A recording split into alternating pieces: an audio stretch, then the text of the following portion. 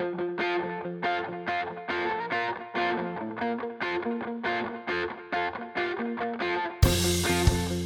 are listening to your New Puppies Podcast, starting you and your dog off on the right paw. Here's your host, Debbie Salento.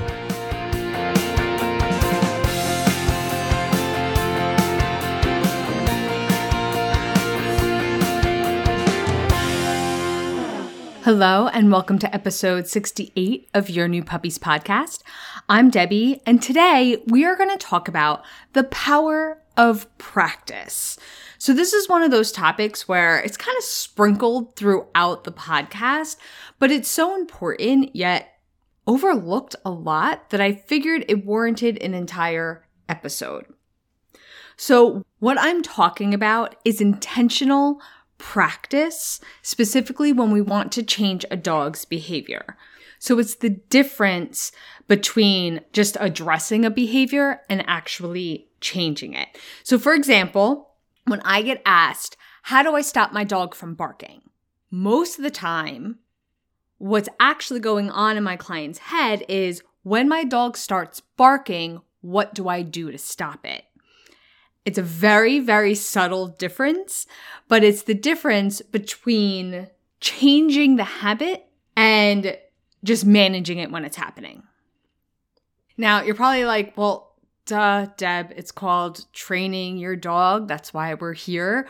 But hear me out, because a lot of us resist this and we don't even realize we're resisting it.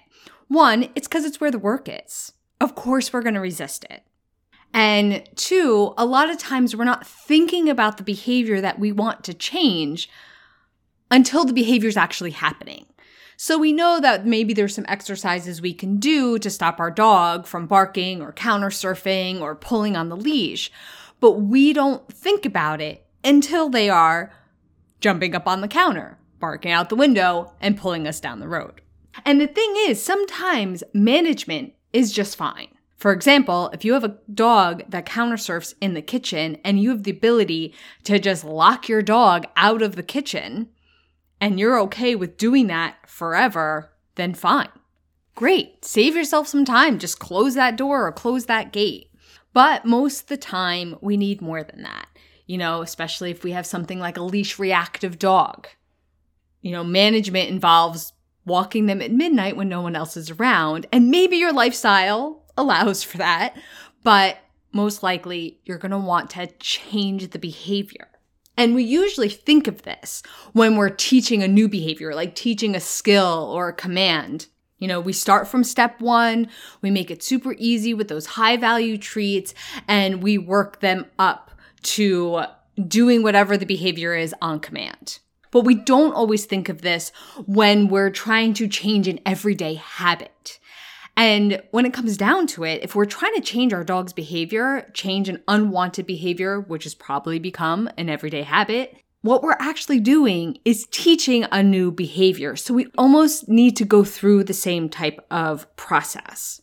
So the first part of this is intentionally setting up controlled situations where this behavior usually happens. For example, we bring our dogs into the living room and we open up the blinds because that's when they're usually barking at the pedestrians going by, and we're prepared. We have the treats. We have hopefully our patience and all the tools that we need.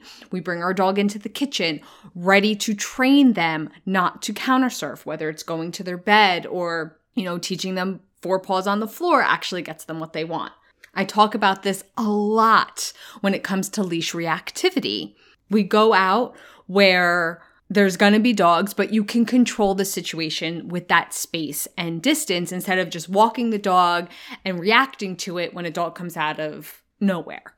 So this is the part where we need to think about the behavior even when the behavior is not happening. And the reason why this is so essential is, one, we're just going to get more repetitions. The more we show our dog what we don't want them to do and then what we want them to do, the more we do that, the faster we're going to be able to break the habit, right? The more positive repetitions we get and the less negative repetitions we get, the faster our dogs is going to learn something. So if we're just waiting for the behavior to happen, it's not going to be as often as if we actually set up the situation for it to happen so we can then address it. But even more important, which I briefly mentioned, is us being able to control the situation. To be able to control all like the outside moving elements that sometimes we can't. For example, we're not going to try to teach countersurfing in the middle of us cooking dinner. Our focus isn't there. That's where management comes in. Maybe the dog is in their crate while you're cooking dinner. And then when you're able to control the situation and give it your focus, then you bring the dog into the kitchen. And the most important reason for this is because we want to be able to set up the easiest situation possible when we start to teach our dog to stop this behavior and do this behavior, whatever it is. Because most of us, we think about the real life situations that we are put in and the way we want our dogs to act, and we try to start there. And what happens is it would be like we want our child to learn algebra, so we give them an algebra test before we even teach them how to add and subtract. And this happens all the time. Again, we don't even realize that we're doing it. Not too long ago, I had a client. She wanted to stop her dog from barking at everybody who walked into her house. The doorbell rings, the dog would start barking and wouldn't stop until this person was in the house and she could calm the dog down. So I had a family member go outside and ring the doorbell and come into the door a few times. And of course, the dog did really well. But I saw my client starting to get a little impatient. And finally, she just asked, she's like, well, of course she's not going to bark now because she knows who it is. But what happens when I have a guest come that she doesn't know? That's when she really barks. And yes, totally true.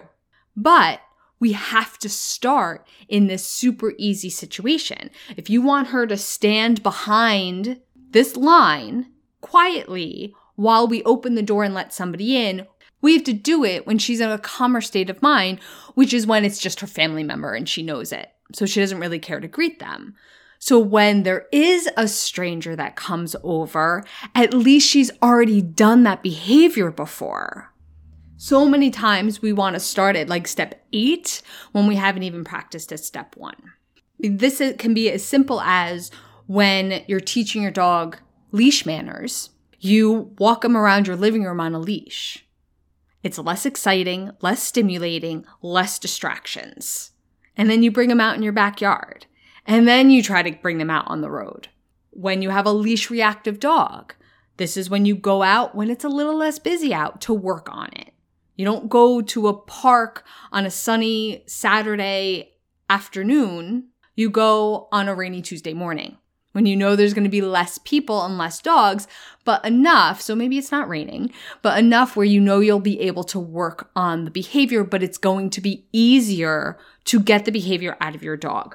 Because first they have to learn it at step 1, level 1, before they'll ever be able to do level 2, 3, 4, all the way up to level 10, which is probably the situation you're really wanting to fix. So I know you're like, well, duh, Deb, I know all of this. But I think what happens that in the moment, we're so desperate for that easy button that need or want for it overrides this knowledge that we have. We so desperately want to hope that it's not this work, it's not this process, which most of the time it is. Sometimes it's not. Sometimes it's a super easy fix. But if you think about all the most common problems, which I've talked about throughout this episode, the barking, the countersurfing, the leash pulling, the leash reactivity, digging, all of those things are the most common dog problems. If they were easy to fix, then they wouldn't be the most common problems. Okay, so this episode was more to give you a little bit of a mind shift and reminder about what it takes and where expectations should be when we want to change an unwanted behavior. And that is all I have for you today. If you are enjoying this podcast, you can rate and review it wherever you listen, and that can help other puppy owners find the podcast. If you would like to continue working with me, you can check out my website at playtimepaws.com. I have both in-person and virtual sessions. And of course, my 4-week new puppy course, Your Perfect Puppy, where you get 4 weeks of video lessons plus 12 months access to me to ask all of your training questions. Thank you so much for listening. I'll be speaking with you soon. Bye for now.